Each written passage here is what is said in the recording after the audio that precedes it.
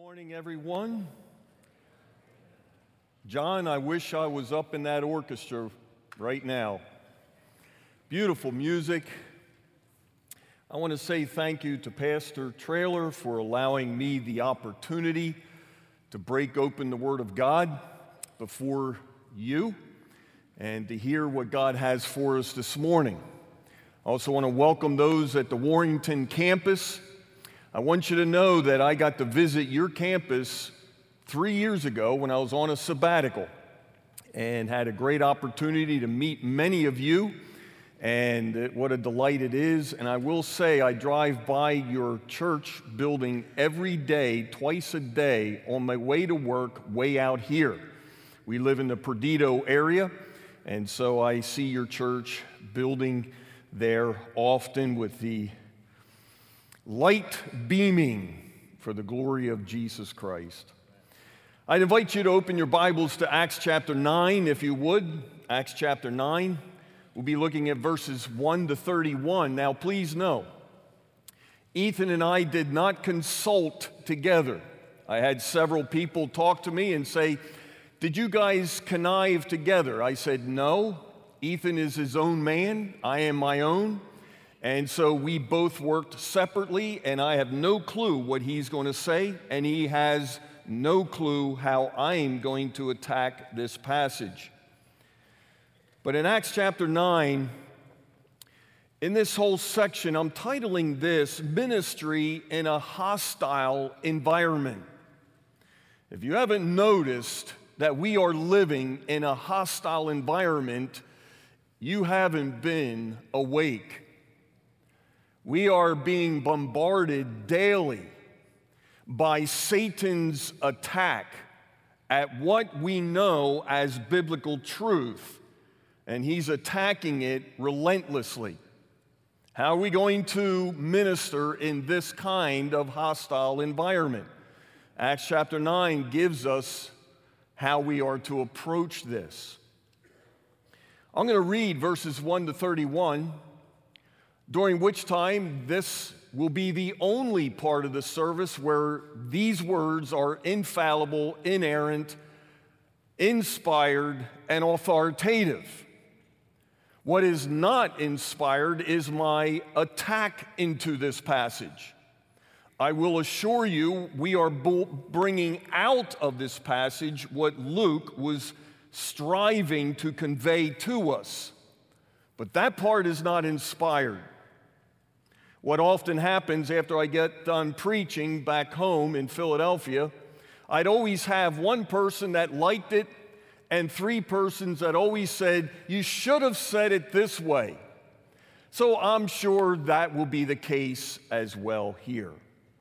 But as I read verses 1 to 31, what I want you to do is, sometimes we just kind of let it go over our heads, but what I want you to do is feel the passion of what Luke is writing. You have an individual in this passage who is extremely religious, very zealous, and he thought he stood on truth, but he did not.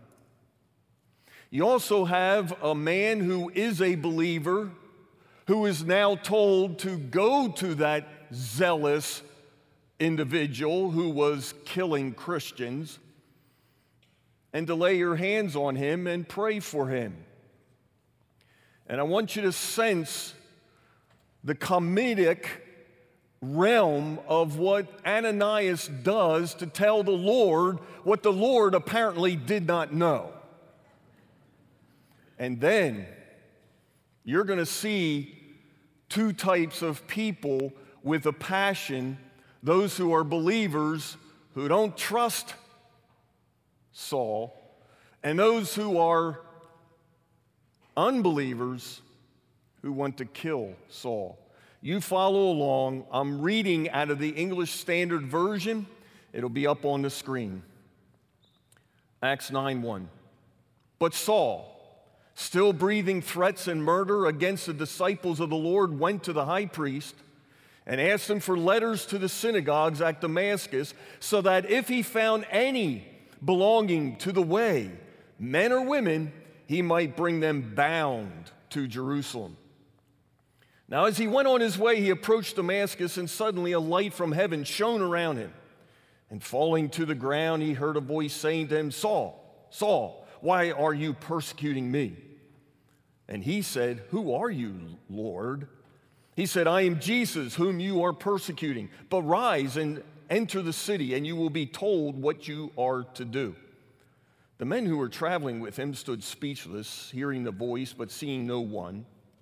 Saul rose from the ground, and although his eyes were open, he saw nothing. So they led him by the hand and brought him into Damascus, and for 3 days he was without sight, and neither ate nor drank. Now there was a disciple at Damascus named Ananias. The Lord said to him in a vision, Ananias. And he said, Here I am, Lord.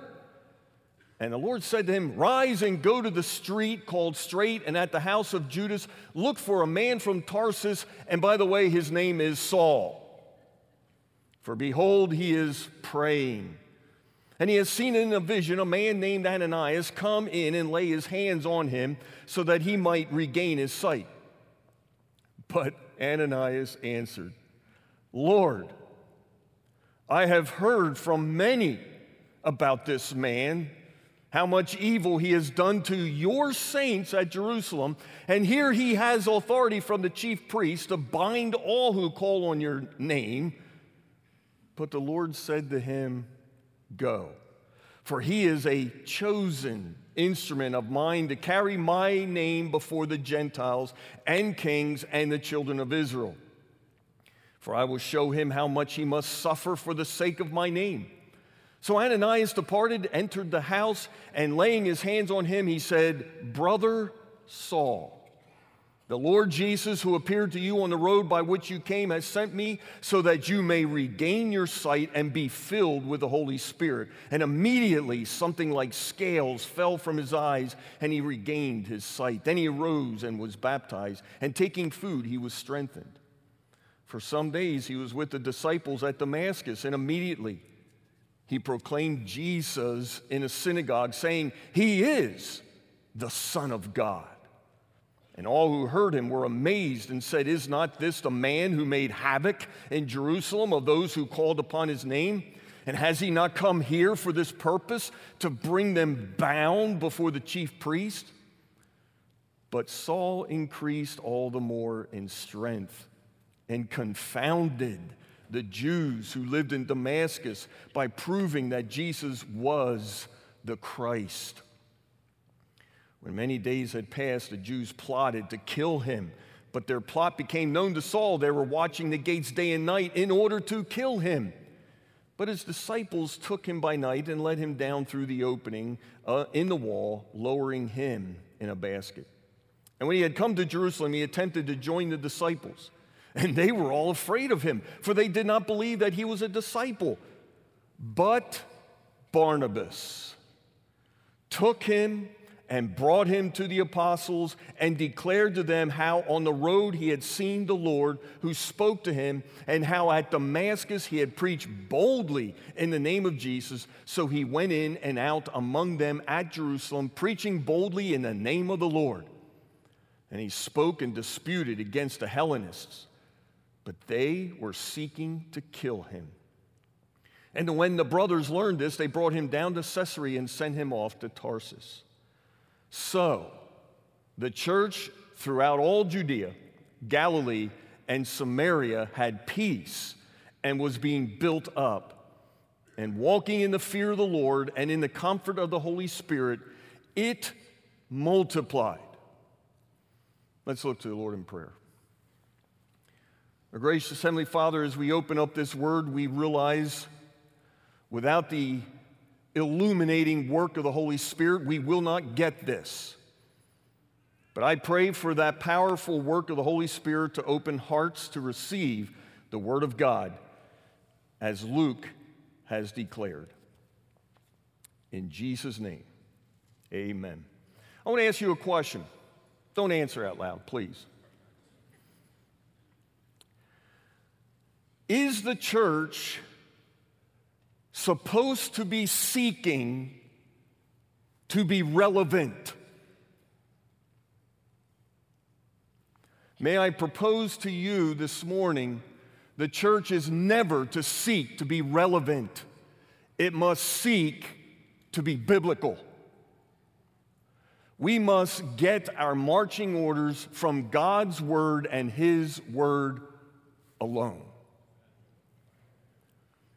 Do we live in a hostile world? Paul told us we would.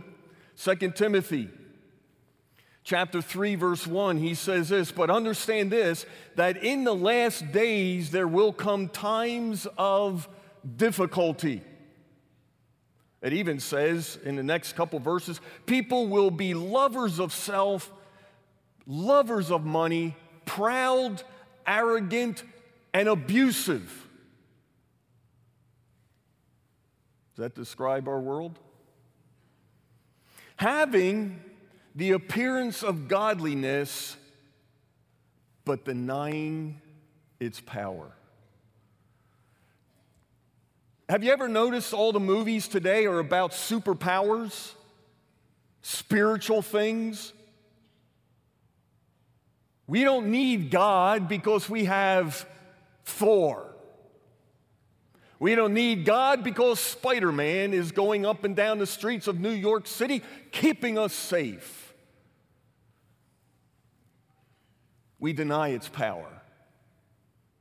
Jesus even said at the Olivet Discourse in Matthew chapter 24 and verse 12, "And because lawlessness will be increased, the love of many will grow cold." This pandemic has caused a lot of people to grow cold towards the things of God, towards the gathering of the saints into God's house. How did the church go from persecution to peace? Verse 31. How is it possible? How could it be that God brought from persecution peace and multiplication? How is it possible? Jesus said in Matthew chapter 16, when Peter made that great confession, "Thou art the Christ, the Messiah, the Anointed One, the Son of the living God." And Jesus said, "Upon this rock I will build my church. Upon this confession I will build my church. And the gates of hell will never prevail." That's what I hold to. That is the rock that we all should stand on. But how is it possible? I see three things in breaking this down. Three things that teach us the way to fruit bearing. How is it that we can bear fruit so that we can see an increase in our growth as believers and an increase in the church of Jesus Christ and in our local church, Olive Baptist? I see three acts of Jesus Christ. There are three things that Jesus Christ is doing. Sometimes we don't know that He is, and we think it's all up to us. And we get ourselves all worked up, and we try and strive, and we go after it, and we almost get mean-spirited. But there's three acts that Jesus is doing. Number one, I'm calling this the intervention of Jesus Christ. Flip back a couple pages to chapter 7. Pastor already covered this. In verse 58, Acts 7:58, "Then they cast him out of the city and stoned him. And the witnesses laid down their garments at the feet of a young man named Saul." Chapter 8, verse 1. "And Saul approved of his execution, and there arose on that day a great persecution against the church in Jerusalem, and they were all scattered throughout the regions of Judea and Samaria, except the apostles. Devout men buried Stephen and made great lamentations over him, but Saul was ravaging the church, and entering house after house, he dragged off men and women and committed them to prison. Where are you, Lord? Why aren't you protecting your church? Why are you allowing this man who's very zealous in keeping the law to wreak havoc to the point where people were leaving their houses and dispersing throughout? Do you remember the key theme of the book of Acts in chapter 1, verse 8? This is a great platform. I can do a lot of walking and keep these guys on their toes. But you shall receive power. When? After the Holy Ghost has come upon you, and you shall be witnesses unto me in Jerusalem, in Judea, in Samaria, and what's the last part? Uttermost parts of the earth. That is exactly what God is doing. God is sovereignly, providentially working because it got too comfortable in Jerusalem.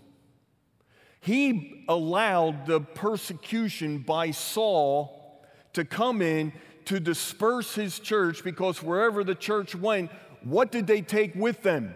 The gospel message. Does God only work when the environment is okay and receptive to God's word? No. God works in all environments, even in ours today. God is working. Here at Olive Baptist, you're seeing some of the waves of God working, and there's more to come, because there's an intervention that Jesus Christ is working, and he's got his man picked. And it isn't the man you and I would have picked. But Galatians chapter 1, Paul alludes to the fact that God chose him before he was in his mother's womb to preach the gospel. How does Saul, go from holding to a Jewish religion, strictly, Philippians 3, a Hebrew of Hebrews, a keeper of the law, one that was separated as a Pharisee, flawless. And yet he came to the point where he saw all of that religious stuff as rubbish and held on to the righteous standing that Jesus Christ offers to him. Acts 9, verses 1 through 9, teaches us what is Jesus doing behind the scenes. Saul is on his way to kill Christians, and God is on his way to intervene. I love it. A bright light, chapter 26 says, brighter than the noonday sun shines on Saul. And Jesus calls to him. Why are you persecuting me?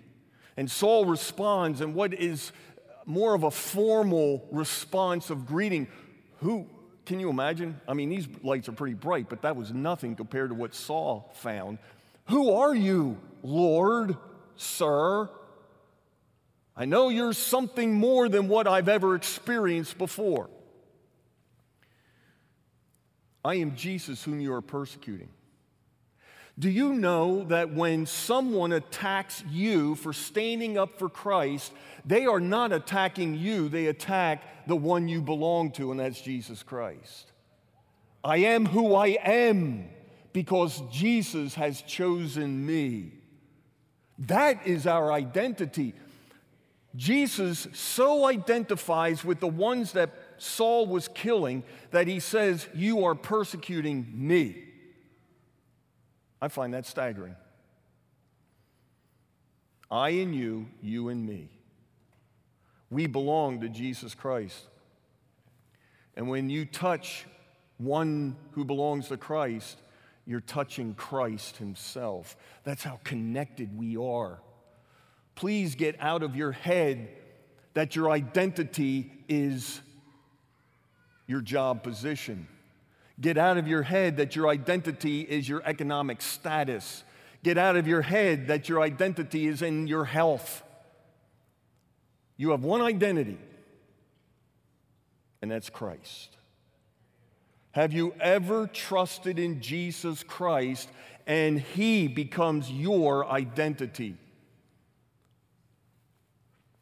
We go from Stephen, who was stoned, to Philip, who is the evangelist, a deacon who is running to Samaria because a revival is breaking out, and then to the Ethiopian eunuch. And sandwiched between that and the gospel going to the Gentiles by means of Peter, we have the gateway of chapter 9 that opens up to the uttermost parts of the world. That's how God works. He is slowly beginning to reveal what His intentions are. And that intervention in Saul's life is only the gateway to what he is going to do, because we don't pick up about Saul until we get into the latter part of chapter 11, and then chapter 13, we see him on his missionary journeys. And he ends up in Rome in prison. The intervention of Jesus Christ. What is Jesus doing behind the scenes? A whole lot more than what you may see. He is at work. I am leaning heavily on His sovereign power and control. Sometimes you got to turn the news off, don't you? Oh my, oh my. Because it looks like Satan is winning, but he is not. Hold on to the fact that Satan is a pawn under God's control. So, the intervention of Christ. He gets Saul's attention. Chapter 22, verse 10, Saul responds, and he says, "Lord, what do you want me to do?" Good advice. When God calls you to do something, if He calls you to speak up in an airplane next to a reprobate, if He calls you to speak up next to a person who you're afraid, Lord, what do you want me to do? And that is what Saul experienced. Salvation has turned a persecutor and transformed his life to a preacher of the gospel, which brings me to the second act of Jesus Christ. The investment of Jesus Christ. We see that in verses 10 through 19. Now, here it's answering this question. Who does Jesus use to accomplish His mission? Well, I know it's the guy that gets up here and preaches every week. That's who God uses. No, He isn't doing just that. Everyone who is called on the name of Jesus Christ for salvation, God is called into mission for Him. At work, on the streets, as you drive, as you walk, as you shop, He has called us to mission. Verse 10, He introduces to us a disciple at Damascus named Ananias. Now, chapter 22, verse 12, he says he was a devout man according to the law and well respected and revered. But he basically is a nobody. An important task as going to Saul, who was a persecutor, and laying hands on him and seeing the Holy Spirit delivered to Saul and filling Saul is an important task. We must send the best person out there. Who's the most dynamic person that can accomplish the job? And Jesus says, I know the guy. It's Ananias. Who? That's how he was known. Who? Ananias. Let's send him. What can he do? He's my vessel to send. So Ananias, such an important vessel, says, wait a minute, Lord, I don't think you understand. This is the guy killing Christians. And I know that kind of got lost in the translation. I can't go to him. Go. And notice what Jesus calls Saul. He is a chosen vessel. I chose him out of the vessels that I could use.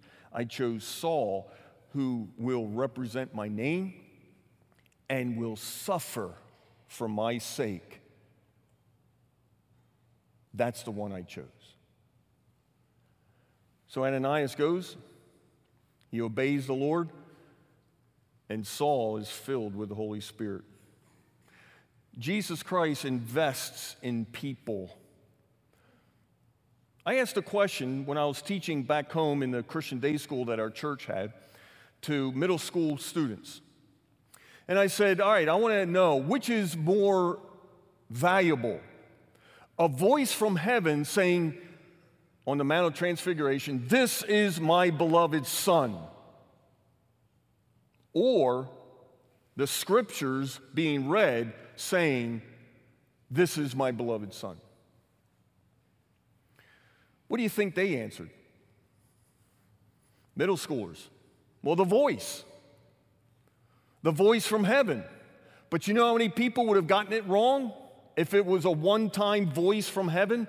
Peter says in 2 Peter 1, but we have a more sure word of prophecy, and it's the word of God, which is far better than God speaking with a loud voice.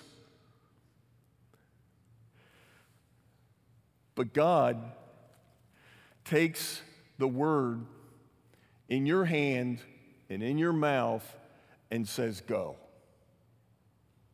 I have a task. You are a vessel for me. Are you ready? Well, Lord, send me anywhere, but only in a Cadillac. All right? No. Wherever God sends you, He goes before you and He goes with you. And you have the equipment and resources to speak for His name. What a privilege that is. That's the investment of Christ. Now, very quickly, the third act of Jesus Christ is the intention of Christ. How does He get the job done? How does He accomplish His work in hostile times? In verse 21 and verse 26, we see the hostility from within. Had a youth worker back home who said to me, man, it must be nice to work as a pastor of a church where everybody loves each other. He says, I work in an environment that is hostile, and people pick on me. And I said, you really think that all Christians love each other and are kind to each other? He says, yeah, I do. He started working with our youth. 1 year later, after he got beat up, he says, oh my goodness, I'll never think that way again. But you have hostility within. The hostility within in those two verses talk about how they didn't trust Saul. Now, you got to be honest here. Who's this Glenn Jago guy?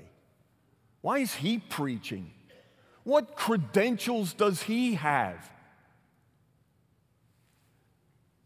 It's not a matter of the credentials, it's a matter of the call of God in the life of the man proclaiming the word. It's the call of God of the one who takes the word. Even if they don't trust you, you bring them the word of God. And then there's trials from without.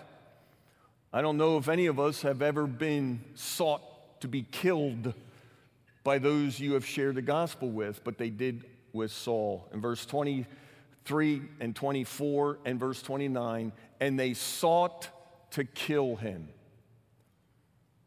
What is the message that we are to take?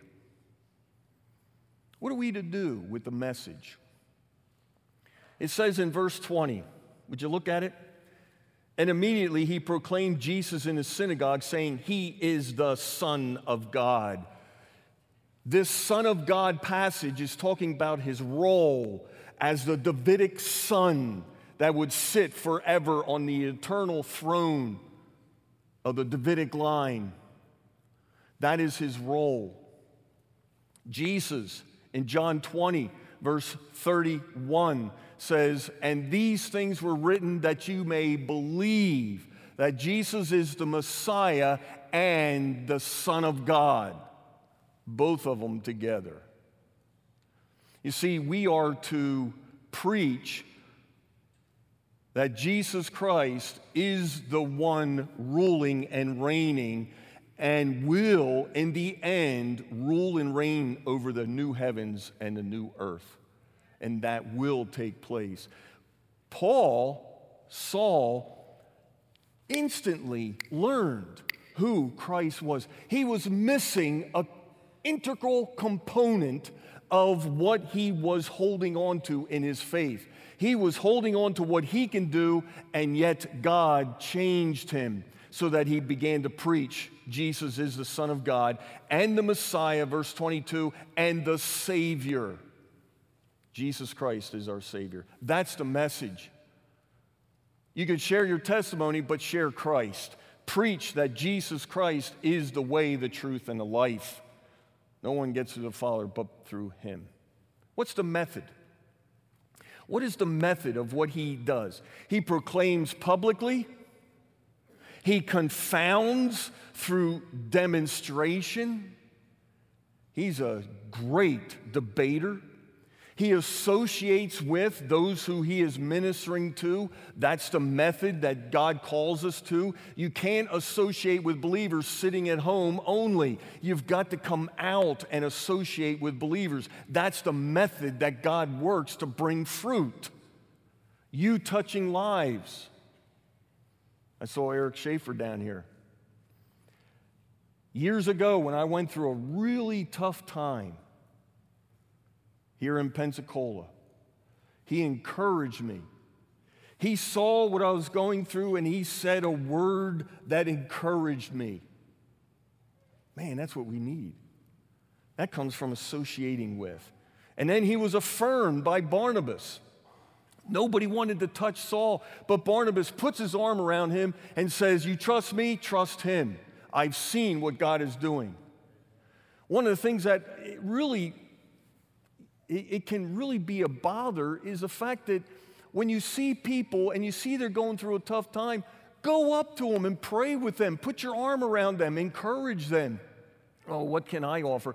Just a voice, a listening ear. That's what Barnabas did. He was the son of encouragement and pulled alongside. That's the method that God uses. He uses you to touch lives.